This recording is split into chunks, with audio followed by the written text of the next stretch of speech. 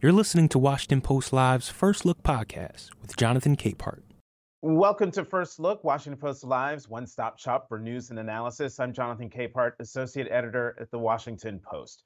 Breaking news in the war in Ukraine on the front page of the Washington Post today. The headline reads, Ukraine's strikes rely on precision targets from U.S. Joining me is one of the reporters on that story, Dan Lamothe, national security writer for the Washington Post. Dan, welcome back to First Look. Hey, good morning. So your story opens saying, and I quote, Ukrainian officials said they require coordinates provided or confirmed by the United States and its allies for the vast majority of strikes using its advanced U.S.-provided rocket systems. What's the rationale behind this? The idea is that these are very advanced systems that require very specific GPS targeting. Ukraine has the ability to fire these on their own. They could pick a spot on the map, that kind of idea. But these are very precise and very expensive weapons. There's a very finite number. So the working calculus at this point appears to be to do everything they can for Ukraine to make each of these targets as precise as possible, short of firing the round itself. Mm-hmm. And I want to pick up on your use of the phrase finite number, the idea that they want the Ukrainians want the U.S. or you tell me, is it that the Ukrainians want the U.S. to give them this this targeted information, or is it the United States wants to be sure that the Ukrainians have targeted information so that they don't fire off these advanced systems and not hit the target? Basically, a fear of wasting the munitions. I think it's a bit of both. I think on the Ukrainian side, they see the value in being precise with these weapons, and really, I think making sure they hit what they want when they can. Knowing that there's only a certain number of these munitions, knowing that they are still vastly outgunned by the Russians. So this is a significant capability they have, but they need to use it right, more or less, to keep the advantage. On the United States side, I mean, this is a prickly decision. This is something that is sensitive in Washington and beyond. Really, I think the calculus there is they will not launch the round themselves. They do not want to be in the habit of approving or disapproving Ukrainian targets. But they will provide the specific coordinates quietly. So I'm curious the reaction, if you've heard any, to the story from the Pentagon, because as you note in the story, what you're reporting today on the front page of the Washington Post is previously unreported. So how's that going over at the Pentagon? I mean, frankly, it was a challenging story to report out, and we put a fair amount of time into it. I mean, probably about a week worth of back and forth trying to get everything right, and trying to have a discussion about what was too sensitive and that sort of thing as well. I think the key takeaway from the Pentagon is really they cannot foot stomp enough that they are not launching the rounds, and they cannot foot stomp enough that they are not approving or disapproving the Ukrainian targets. That, I think, already highlights the sensitivity here. They need to make it clear that the Ukrainians are firing their own rounds and that the Ukrainians are calling their own shots. Right. And as you note in the story, you guys persisted for days trying to get some kind of comment from the Pentagon. One more question on this before we turn to the Chinese spy balloon. And that is to your last point about the Pentagon foot stomping to make it clear that they are not the ones doing this. How much concern is there, or is that because there's a concern that the Russians will view basically the United States fighting a proxy war with Russia? Yeah, that's a phrase that gets thrown around a lot at this point, and there's actually a sort of a fruit salad of definitions, which I think makes it additionally complicated. I think the definition that's probably the most useful here is to highlight whether or not the United States is an instigating party in this. And I think by most accounts, they do not fall in that category. Therefore, this still falls something short of a proxy war. But there are a number of people that would certainly disagree with that view. All right, Dan, let's talk about the Chinese spy balloon shot down over the Carolina coast last weekend. The State Department said yesterday that the balloon was equipped to collect signal intelligence. There was lots of upset at a Capitol Hill hearing yesterday, with Democrats and Republicans slamming the administration for not shooting the balloon down ASAP, and slamming Pentagon officials for not being more forthcoming in their answers. What's going on? Yeah, I mean, it's a hearing that in the year of 2023, it's rare to hear Republicans and Democrats so similar on an issue, but that was very much the case. I mean, frustration and anger really being expressed by both parties to some degree. I think that the frustration comes on a couple levels. One, this becomes a different sort of discussion when an average civilian can look up and say, "Hey, what's that? Is that something I need to worry about?" And the calls that lawmakers will get and their own concerns about their own districts. Hmm. Two, I think this is a situation where the assumption has generally been that United States airspace is safe and sovereign, and that a potential threat of some kind will not be allowed. In this case, at least for a period of time, it was. So then, now that we're a week out from the balloon traversing the entire continental U.S., what have we learned about what China is up to with this balloon that they initially said was, "Oh no, it's just a weather balloon"? Yeah, I think that's really the most important piece for the Pentagon here is they made a judgment call that it was better and more useful to let this thing fly over, assess its intent, make sure it doesn't have any hostile intent, and then beyond that, basically observe this thing very closely, watch what it does, watch what it has on it, and now recover it, and then hopefully gain information that's useful for assessing what is essentially a global Chinese surveillance program. Um, it is believed that there are multiple balloons in circulation right now as part of a global fleet. This is incredible to me that in 2023, with all the advanced systems, that we're talking about balloons. But what else do we know right now about other balloons that might be in circulation? Yeah, I mean, really, what the Chinese appear to have done is marry up a very old school technology that goes back to World War I, World War II, and prior to that even, um, and marry that up against some very sophisticated electronics to create a capability that is, not a satellite, but flies quietly, hard to observe, and gets into an a 60,000 or higher altitude that gives it some use. It's lower than a satellite. It may be able to pick up additional things. The Pentagon's still sorting out what exactly this thing can do. All right, so we've got just a couple minutes left, but here's what I'm wondering. The thing was blown out of the sky. The debris landed in water.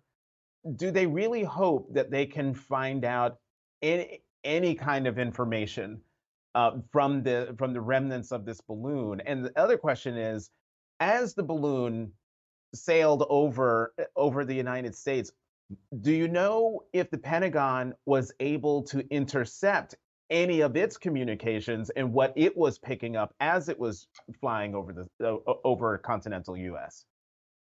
I do not know the latter. I suspect they certainly would have wanted to and tried. Some of those details are still a bit, behind the wall, if you will, and we don't have that level of detail in public. But I think what this essentially looks like now is something akin to a large air crash car recovery. Mhm. It went down. They picked a spot where the water was reasonably shallow. It's about 50 feet deep off the coast of South Carolina, where it actually splashed down. They've pulled up a lot of this sort of surface remnants. There's photographs the Navy released of the canopy being pulled into a small craft. The rest of it, to our knowledge, still remains below the surface. They're now using oceanographic mapping, divers, and the goal here is ultimately to pull as much as you can up and then exploit it for as much information as you can. Mhm. Huh. I wonder, you talked about, like after an airplane crash, they go to recover the debris. I would just wonder if this balloon has a black box. That would be Yeah, it's really. no. The assessment would be there's no black box per se, but I mean, I think the question becomes is, what kind of memory did this thing have on it, and what's it look like after a fall from that height into 50 feet of water? Can they still pull information off of it that is useful? They'll look at whether there's cameras, whether there's sensors, what kind of optics does it have on it? All of these things could come in helpful just for being clear on what these other balloons may be carrying as well. Hmm. Well, this part of the conversation has made me even more interested in what was up with that balloon. Dan Lamothe, national security reporter for the Washington Post. Thanks for coming back to First Look. Have a good weekend. Sure. Thank you.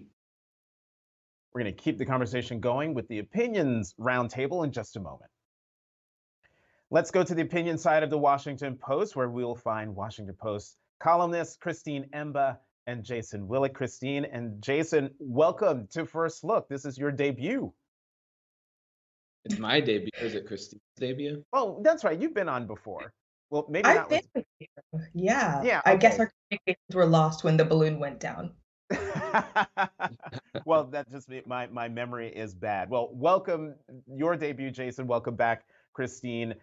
This is to both of you. Big news dropped last night that former Vice President Mike Pence received a subpoena from the special counsel investigating the January 6th attack on the Capitol. The subpoena being issued after months of negotiations between Mike Pence's people and the special counsel. Christine, I'll start with you. Talk about the significance of this step.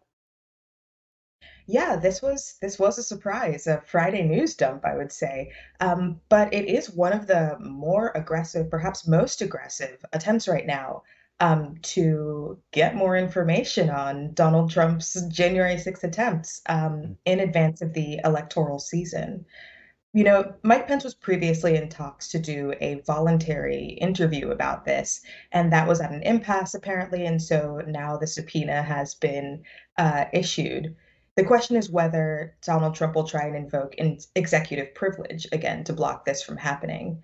But this just shows that, the Department of Justice is going after him hard, and it'll be an interesting test too to see whether Pence himself cooperates. There are a lot of rumors that he will be attempting to run for president in 2024. He's been sort of slowly signaling his sort of moves away from his former boss, even as he tries to placate Trumpist members of the Republican Party and voters. So I'm interested to see how he finesses this situation.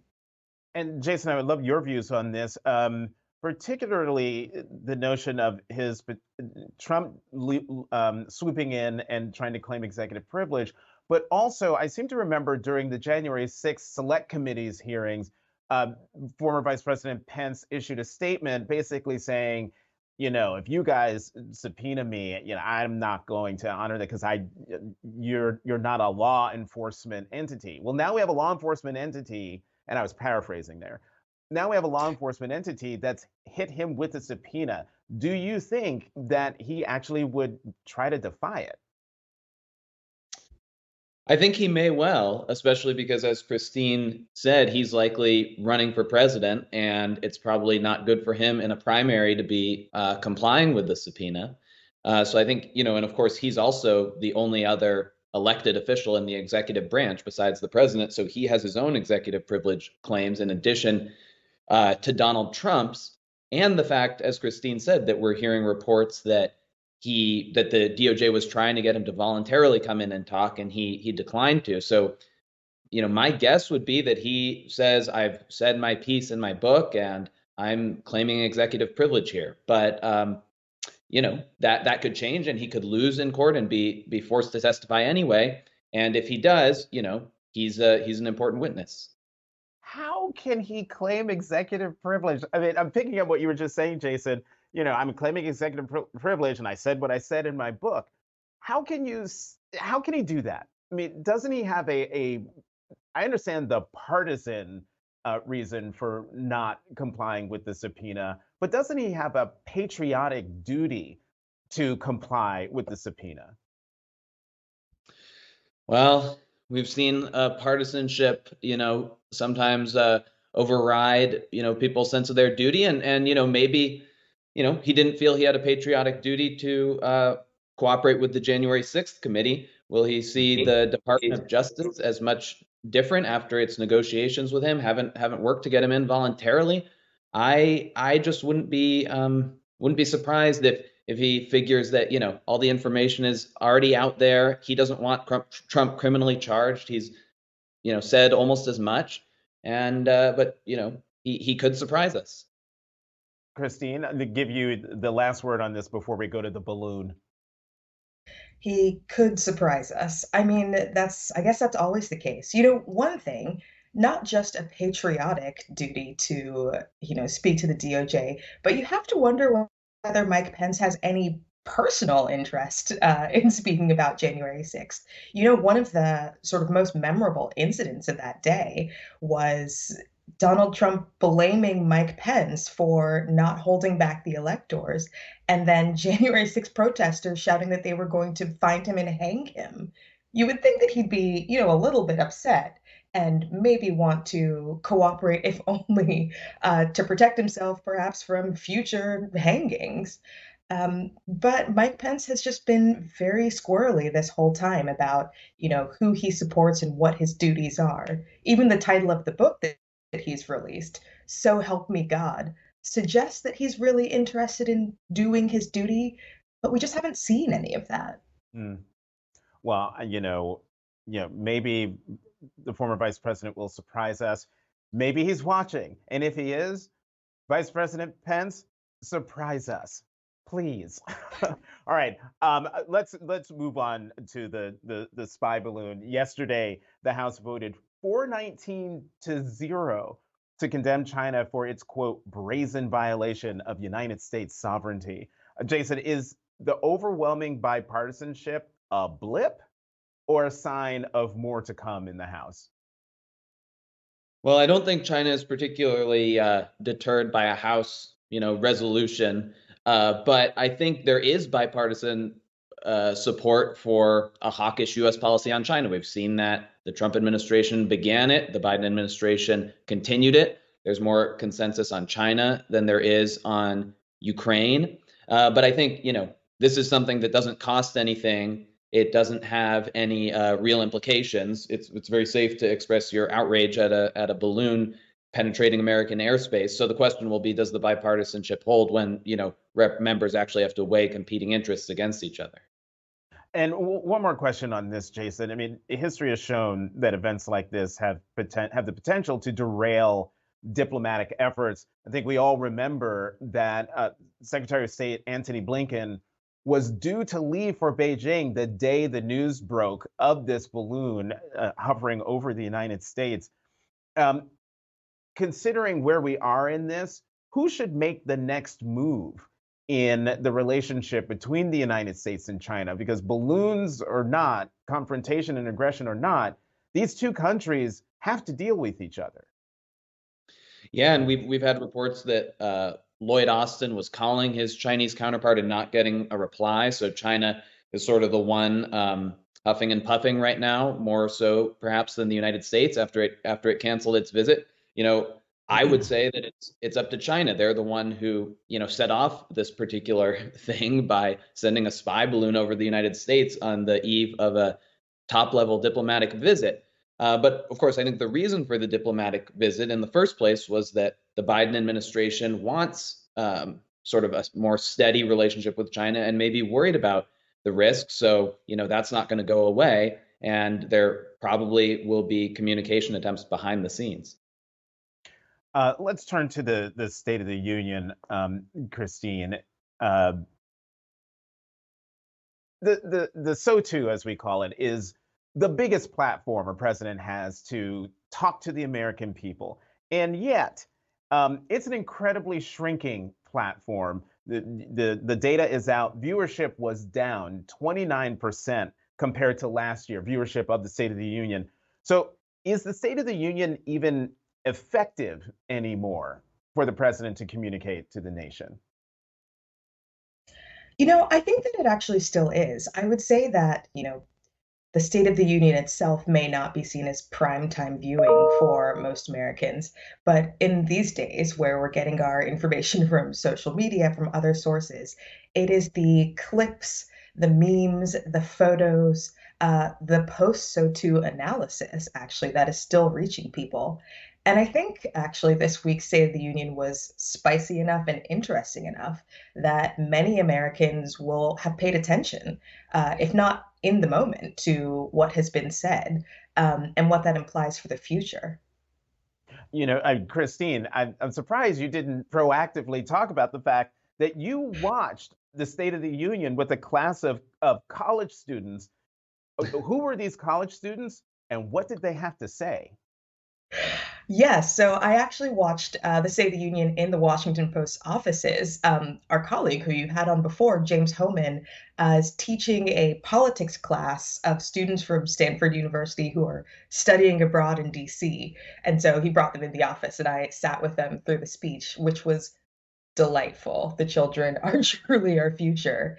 And they were very engaged, I mean, in watching this speech. They found it fascinating. Um, and I think they actually found it more exciting than they expected. One of the defining factors of the speech this week, I think, was how sort of feisty and combative Joe Biden was.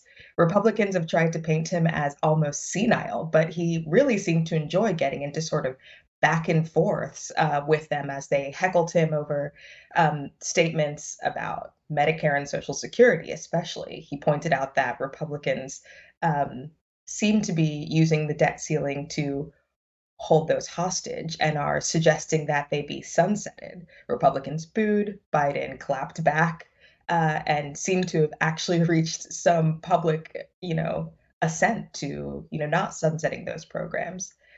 The students, I think, were really interested too in what looked like real kind of generational differences. Watching with a class of college students and then looking at the screen at the, House of Representatives and members of Congress, the age difference, what some in the media, not myself, have called sort of the gerontocracy that is, really Congress, is evident. Jason, notably, and I'm sure the children, this is what made it so fun for them to watch. Several members of the Republican Party heckled the president during the address, calling him a liar multiple times. I'm old enough to remember when Joe Wilson, congressman from South Carolina, screamed out, "You lie," during a joint session address by President Obama over health care. And like the country was like gas for 3 days. We just come through a State of the Union where the president's heckled as a liar multiple times. And it's just like, yeah, another day at the House. I'm just wondering, Jason, who were they performing for? I suppose they were performing for their constituents and each other, despite the shushes from Speaker McCarthy up there behind the president. I think, this is our new populist politics. It's more disorderly, and a lot of the norms of decorum we've seen erode. And, I would say it's not only Republicans. We had Nancy Pelosi tear up President Trump's address at one point after the State of the Union. I think that Kevin McCarthy was asked whether he planned to, desecrate President Biden's address afterwards, and thankfully he said no. So we can be grateful for some of the norms that are still intact, I suppose. Okay, well, Speaker Pelosi was silent and waited until the speech was over to express her not dismay, but her dislike of that speech. And speaking of dislike, the Republican rebuttal, which, in my personal opinion, is perhaps the most offensive rebuttal ever delivered, was given by Arkansas Governor Sarah Huckabee Sanders. And among the things she said was, the dividing line in America is no longer between right or left. The choice is between normal or crazy. It's time for a new generation of Republican leadership. And Jason, when she talks about a new generation of Republican leadership, is she talking about the need for the Republican Party to move beyond Trump mean, he is 76, 77, something like that. I mean, he is of Biden's generation. So is she talking about him? Yeah, I mean, I think she was primarily intending to target President Biden, but you can't target one but without the other, because they are not far from the same age. And you're right. That was the most partisan rebuttal that I remember. If I recall correctly, the first rebuttals to Biden's States of the Union were from Nikki Haley and Tim Scott, who struck a much different tone. So this was really a kind of angry rebuttal, as you said. And the age aspect was, I suppose, meant to highlight Miss Huckabee Sanders' age and to jab Biden for that. But like you said, and like Christine said about gerontocracy, both of these candidates, if they are both going to be candidates in 2024, are getting up there in years. Uh-huh. And Christine, there were many things about Sanders' response I found offensive, but the most galling were lauding the Little Rock Nine when her party, and Little Rock Central High School is her alma mater, and she's lauding the Little Rock Nine when her party is actively trying to prevent students from learning who the Little Rock Nine are. She even said in her rebuttal that these efforts are indoctrination. Hold forth in the 2 minutes we've got left. Absolutely. I thought this was one of the most incredible moments of the speech as well. She also said earlier in the speech that she had banned racism in Arkansas public schools. So, we'll see how that's going. Much of Huckabee Sanders' speech was, committed to culture warring, basically, front and center, after she called Biden weak, which didn't really jive with the very energized performance he put on in his speech. She went on to talk for, dozens of minutes on CRT, trying to invoke sort of anti-trans bills that the Republicans are trying to put in place, bringing to the fore all of these, frankly, sort of extremely online and extremely undetailed attempts to spark a fire over race, over LGBTQ rights, over anything, I think, that, Republicans can get a handle on that they think will make Americans angry. Unfortunately, this just isn't resonating with that many voters. Again, sitting with students, there were audible groans whenever the conversations about, schools and CRT and how Democrats are trying to teach our children to hate ourselves, were brought up because, they feel that that's simply not true. And in fact, watching Republican states and governors attempt to ban books in schools, attempt to ban teaching of, our history, especially African American history in the United States, I think is going to get more pushback than they expect. While it might resonate with a small and extreme sector of the Republican electorate, America is looking askance at, these abridgments of freedom of speech and education. And I just saw a story come across my Twitter feed about a school district in some state where they're banning teaching African American history from 1970 and earlier. I mean, I laugh to keep from cursing on air. Christine Emba, Jason Willick, we got to go. Thank you both so much for coming to First Look. Have a great weekend. Thanks for having us. Thanks for listening. To always stay up to date with the series, subscribe to Washington Post Live's First Look on Apple Podcasts or wherever you listen.